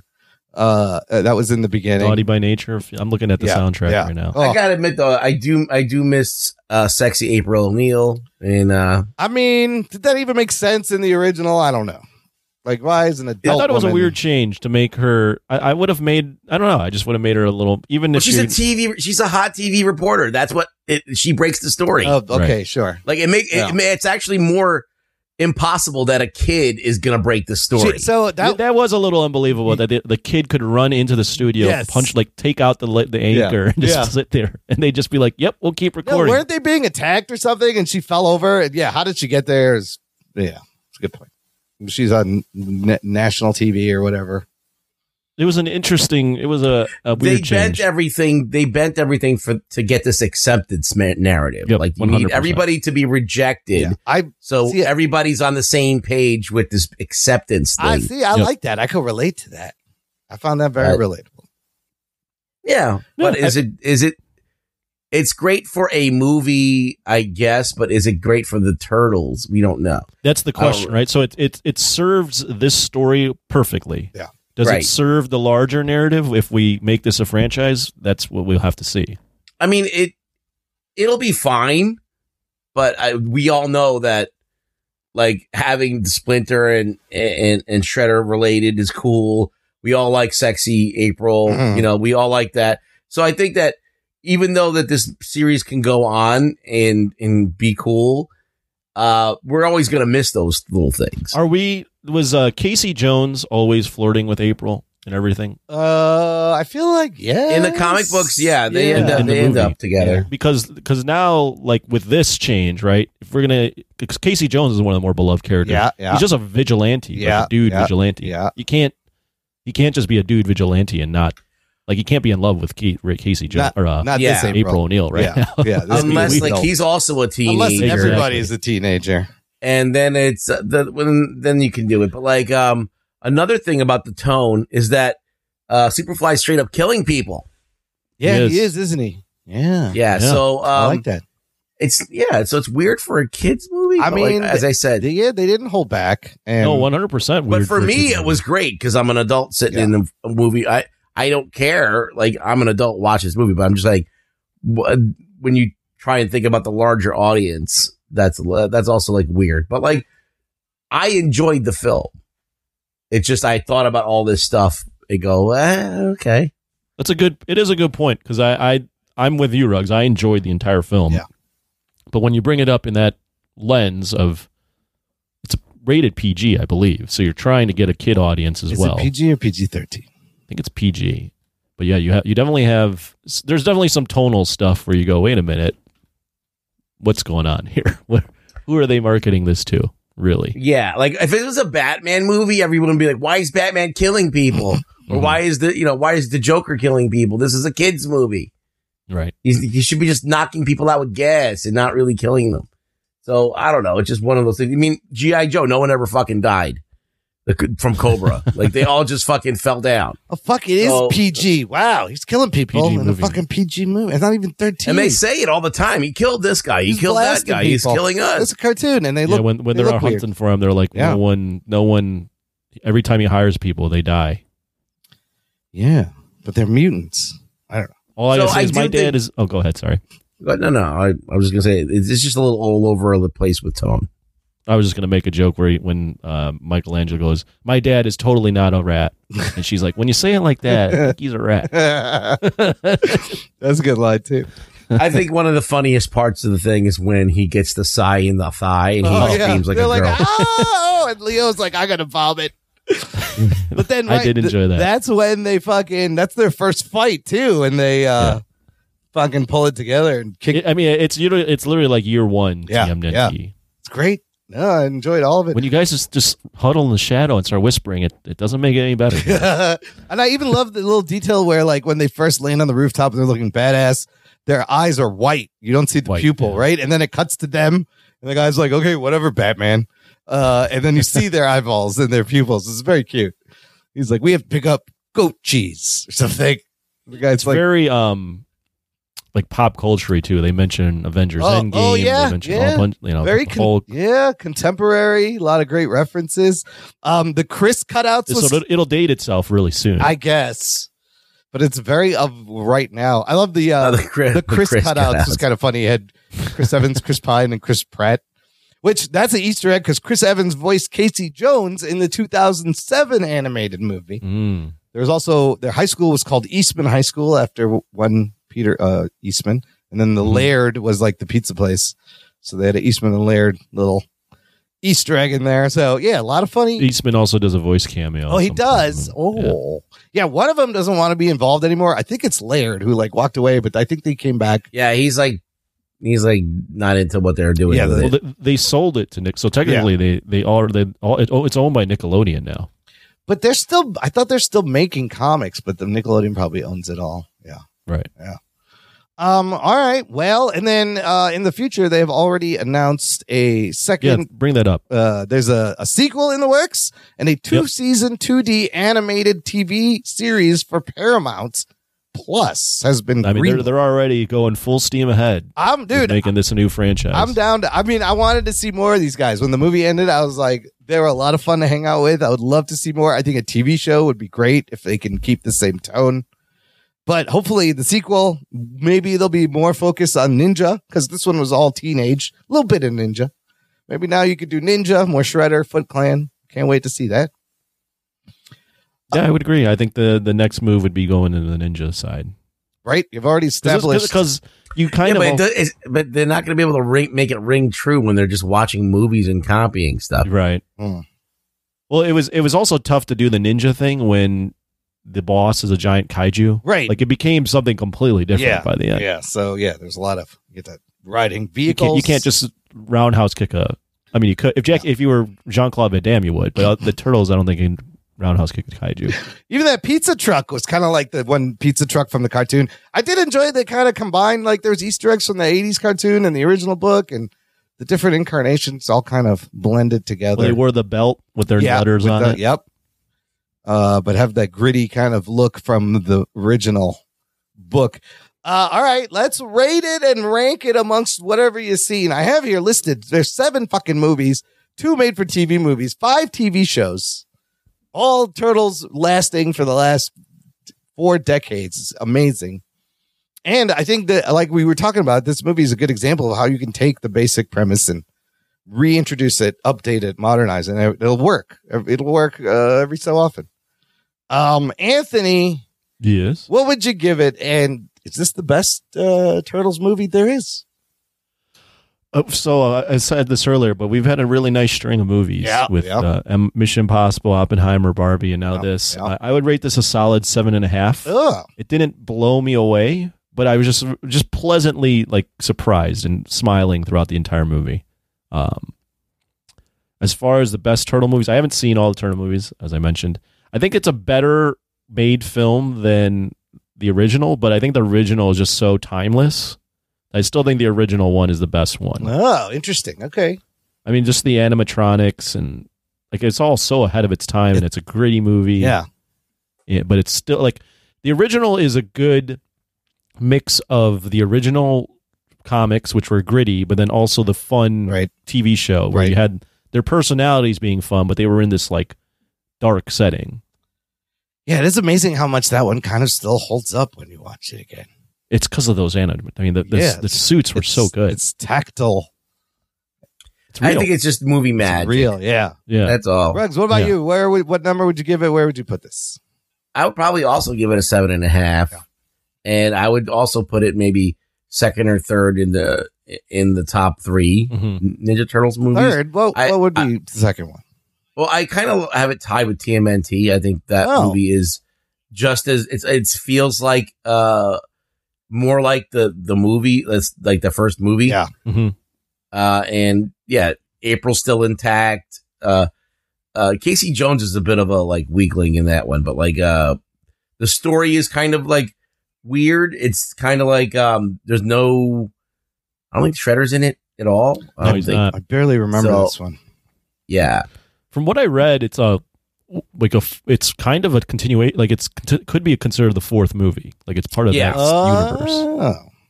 And then Shredder's dead in that movie, but the Foot Clan still exists. Interesting. I want to watch that. I need to watch that again because I remember. The thing is about that movie is that it's such a like weird enemy, like that's not tied to them really, right? And it's kind of like they're like Scooby Doo, like they're in the middle of the city, they're fighting ninjas and stuff, and all of a sudden there's like this Foot Clan group is after this weird doohickey, like Indiana Jones or something, you know? And it's just a little weird for me to believe, but I've seen weirder shit. But it felt like the Turtles. It felt like Raph was Raph and Michelangelo was Michelangelo, and it felt cool. And they have like cool ninja action in it, and they have like a nice like rooftop fights and stuff. It was very like much like the first Ninja Turtles movie in feel. So I don't know. I feel like I like this new movie a lot, but I don't think it's completely, doing the canon justice, and that always bothers me. Okay, that's fair. I'm gonna give this movie an 8.5. I really enjoyed it. You really liked it. I really liked it.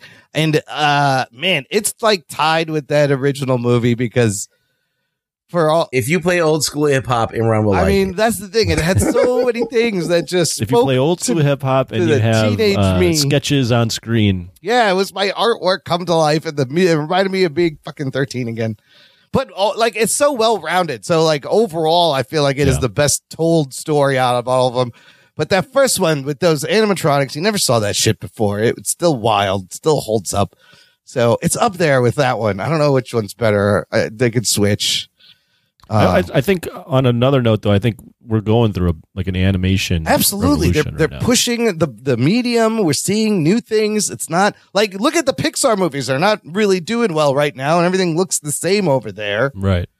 And how many times are you going to tell the same fucking story? That's why. That is also true. They're struggling. In the meantime, these people are pushing animation into all fun places. So I love the style. I want to see more of this style. But it does. I need to watch that Batman movie, Batman versus Teenage Mutant Ninja Turtles. That's actually pretty cool. Yeah. And I heard the 2012 show is pretty good, and the 2003 show is pretty good.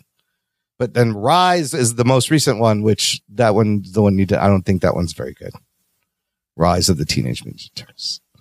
Okay, well, let's find out what some of our listeners thought about the movie in News from the Nation.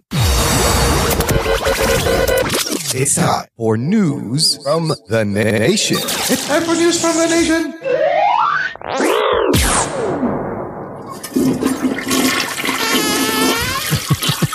It stinks. It stinks. It stinks.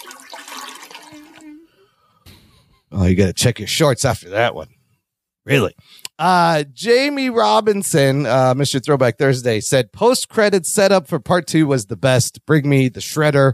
Soundtrack was on point too. Annie Up by MOP is the perfect song for the fight scene. Annie Up. Jose Barra said, these are not my Ninja Turtles. Old man yelling at Cloud's voice, which is a good thing. I really enjoyed this film. I had a lot of fun. These Generation Zurtles really did a great job of introducing a new generation of turtles while also paying homage to the stuff that came before. The music was amazing. The story was great and relevant. The animation was refreshing. The animation style really surprised me in a great way. Are we in the golden age of animation? This Spider-Verse Arcane animes like Demon Slayer are really pushing the boundaries of animation. Yes, we are. I wouldn't say golden age. I'd say like we're in the whatever the third age would be or fourth age. It's because there's been bronze age. Because there's been a lot of good like. Keep in mind, in the the Disney Renaissance age was an age in animation where things got leveled up a bit. And then when Pixar came around and did Toy Story, things got leveled up a bit. And now we're just seeing another like leveling up. But now it's going back to, I forgot about Arcane and how fucking beautiful that show is. But it's going back to a lot of like hand-drawn look and style as opposed to the polished 3D renders. Yeah, but you see it's a trend, it's not like they're trending this way. Like all the new movies are like, okay, we did this polished Disney stuff that looks like Frozen and shit like 10 times. Mm-hmm. Now we need to do something because people are sick of looking at all these movies that look the same. Yeah. So now we're trending into this other thing. And Spider-Verse kind of led the way, I would say. Yeah. It really broke it open, but Arcane was kind of doing it too. And so, I mean, there's a bunch of other films that we haven't even like seen or mentioned, like Puss in Boots, and there's some other ones. But it's like this.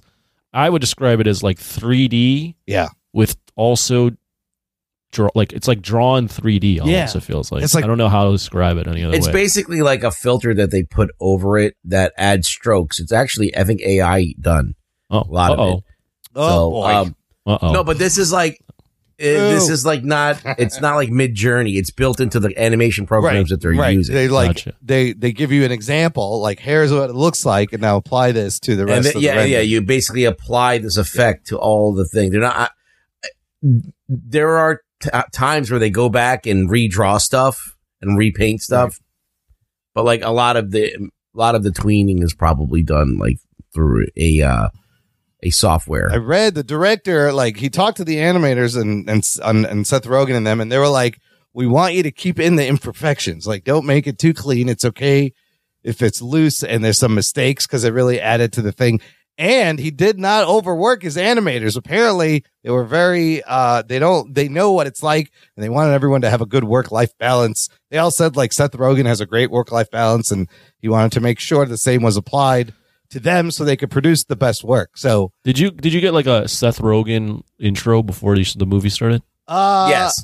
No. I did. Wait, maybe I did. I think I did. Thanks for coming. Thanked you for coming. That's like Tom Cruise and McQuarrie did that before Mission Impossible. I noticed that now. It's a trend. A couple new trend of the director thanking you. They're like, thanks for coming. We really need this. We really need your money. Thanks for not streaming this. I like turtles. We know. Anyways, okay. All right, kid. Let's finish up with some What Are We Watching? Anthony, what are you watching? What'd you watch? No, I haven't really watched any of that. I just want to give a quick plug to that the Disney versus Robin Williams. Oh, what? Who did that? Do you know?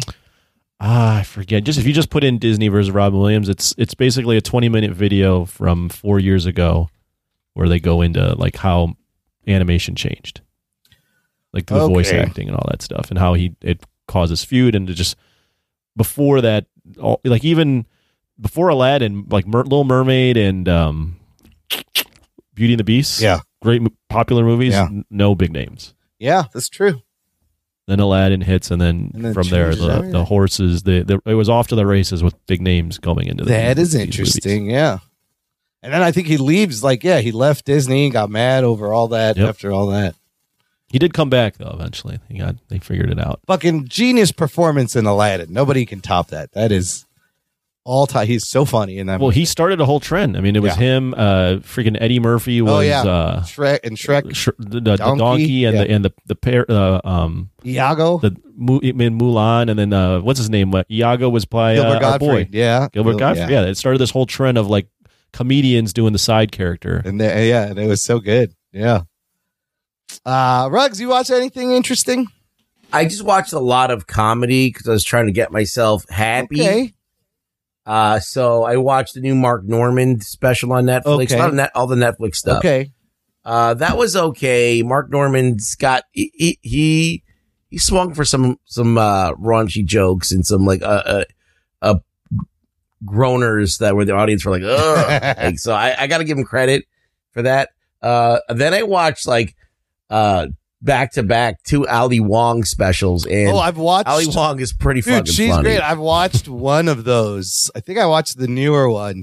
That was really funny. Well, I watched the for her first one where she talks about she's doing first of all, for some reason all of her specials she's pregnant, like 8 months pregnant. Yes, that's right. And like except for the newest one, I think.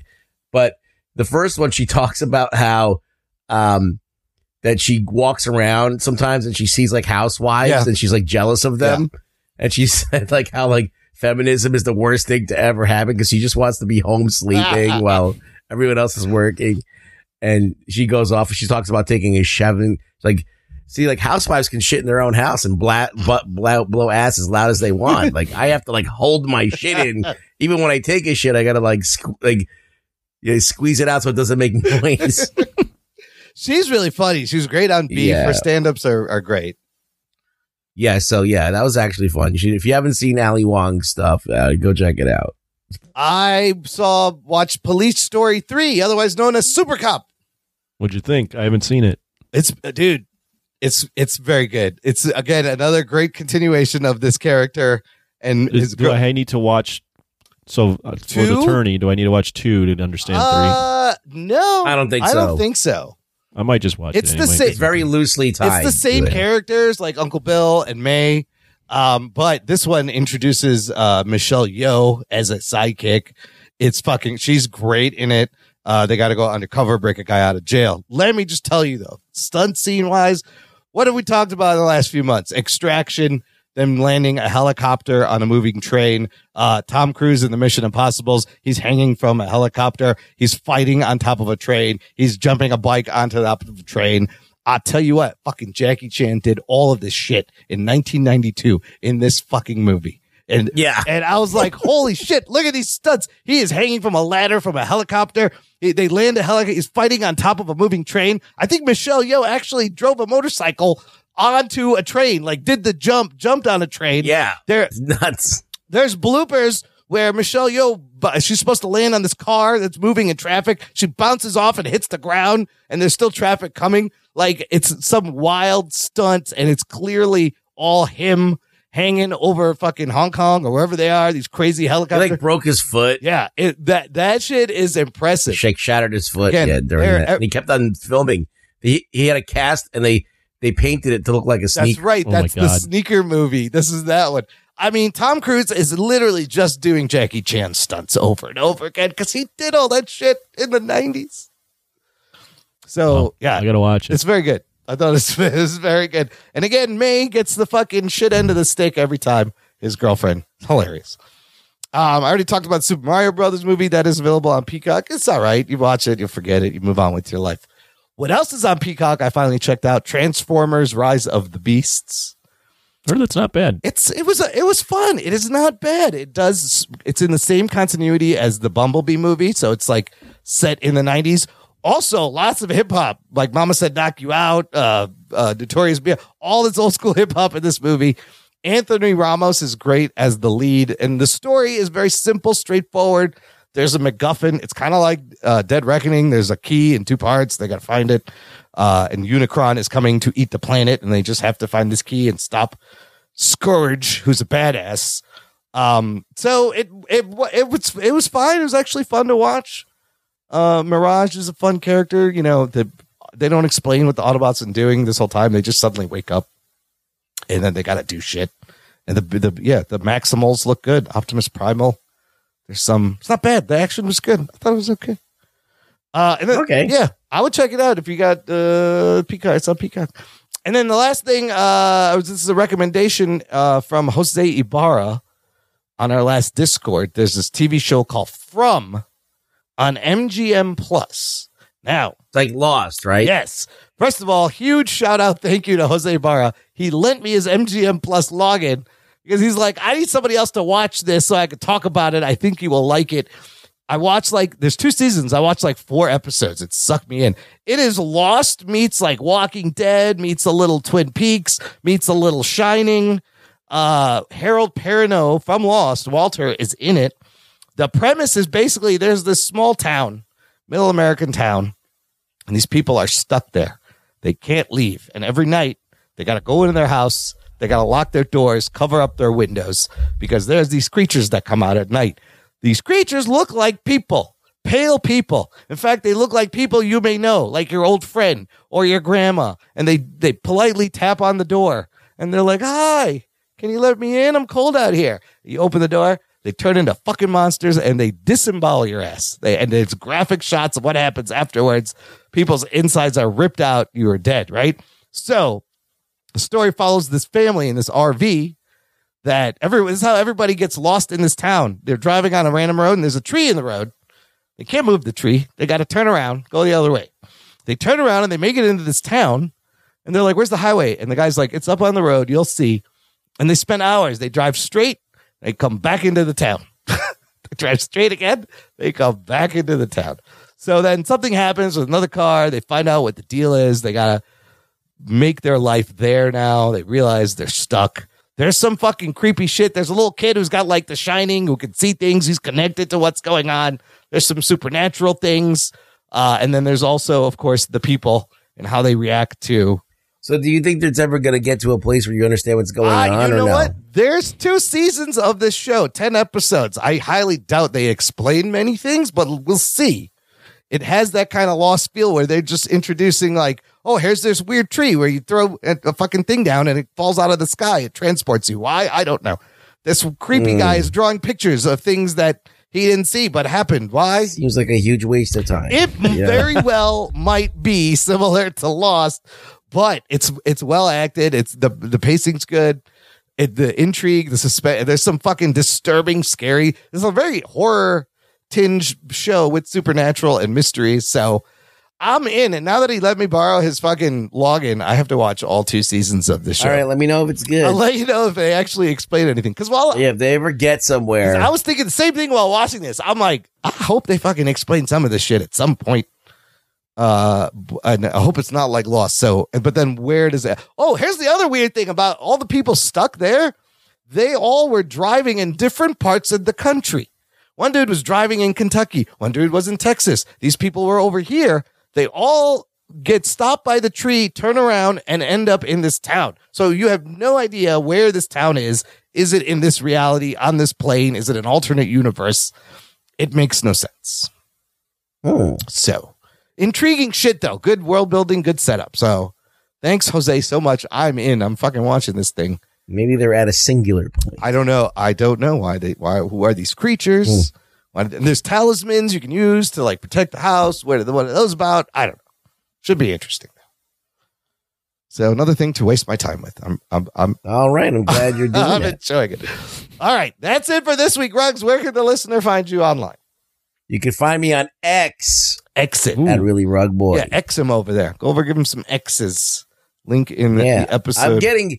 I'm getting followers every day. They're always naked girls. Oh, that's not bad. Wow. Yeah, they want me to. They always say, "Hey, I'm following you now. Can you follow my OnlyFans?" Oh, and I'm like, that's the deal. No. Well, I don't have money. At least get something to look at over there. I think a lot of people have lost followers after the X thing. I heard. Not me. Well, we'll see you on Threads. No, we won't. Anyways, all that is in our show notes on our website, jockandnerd.com. The most important thing you can do, listener, share the show. Tell a friend. Thank you for listening to the Jock and Nerd podcast. My name is Imran. My name's Anthony. He's the Jock.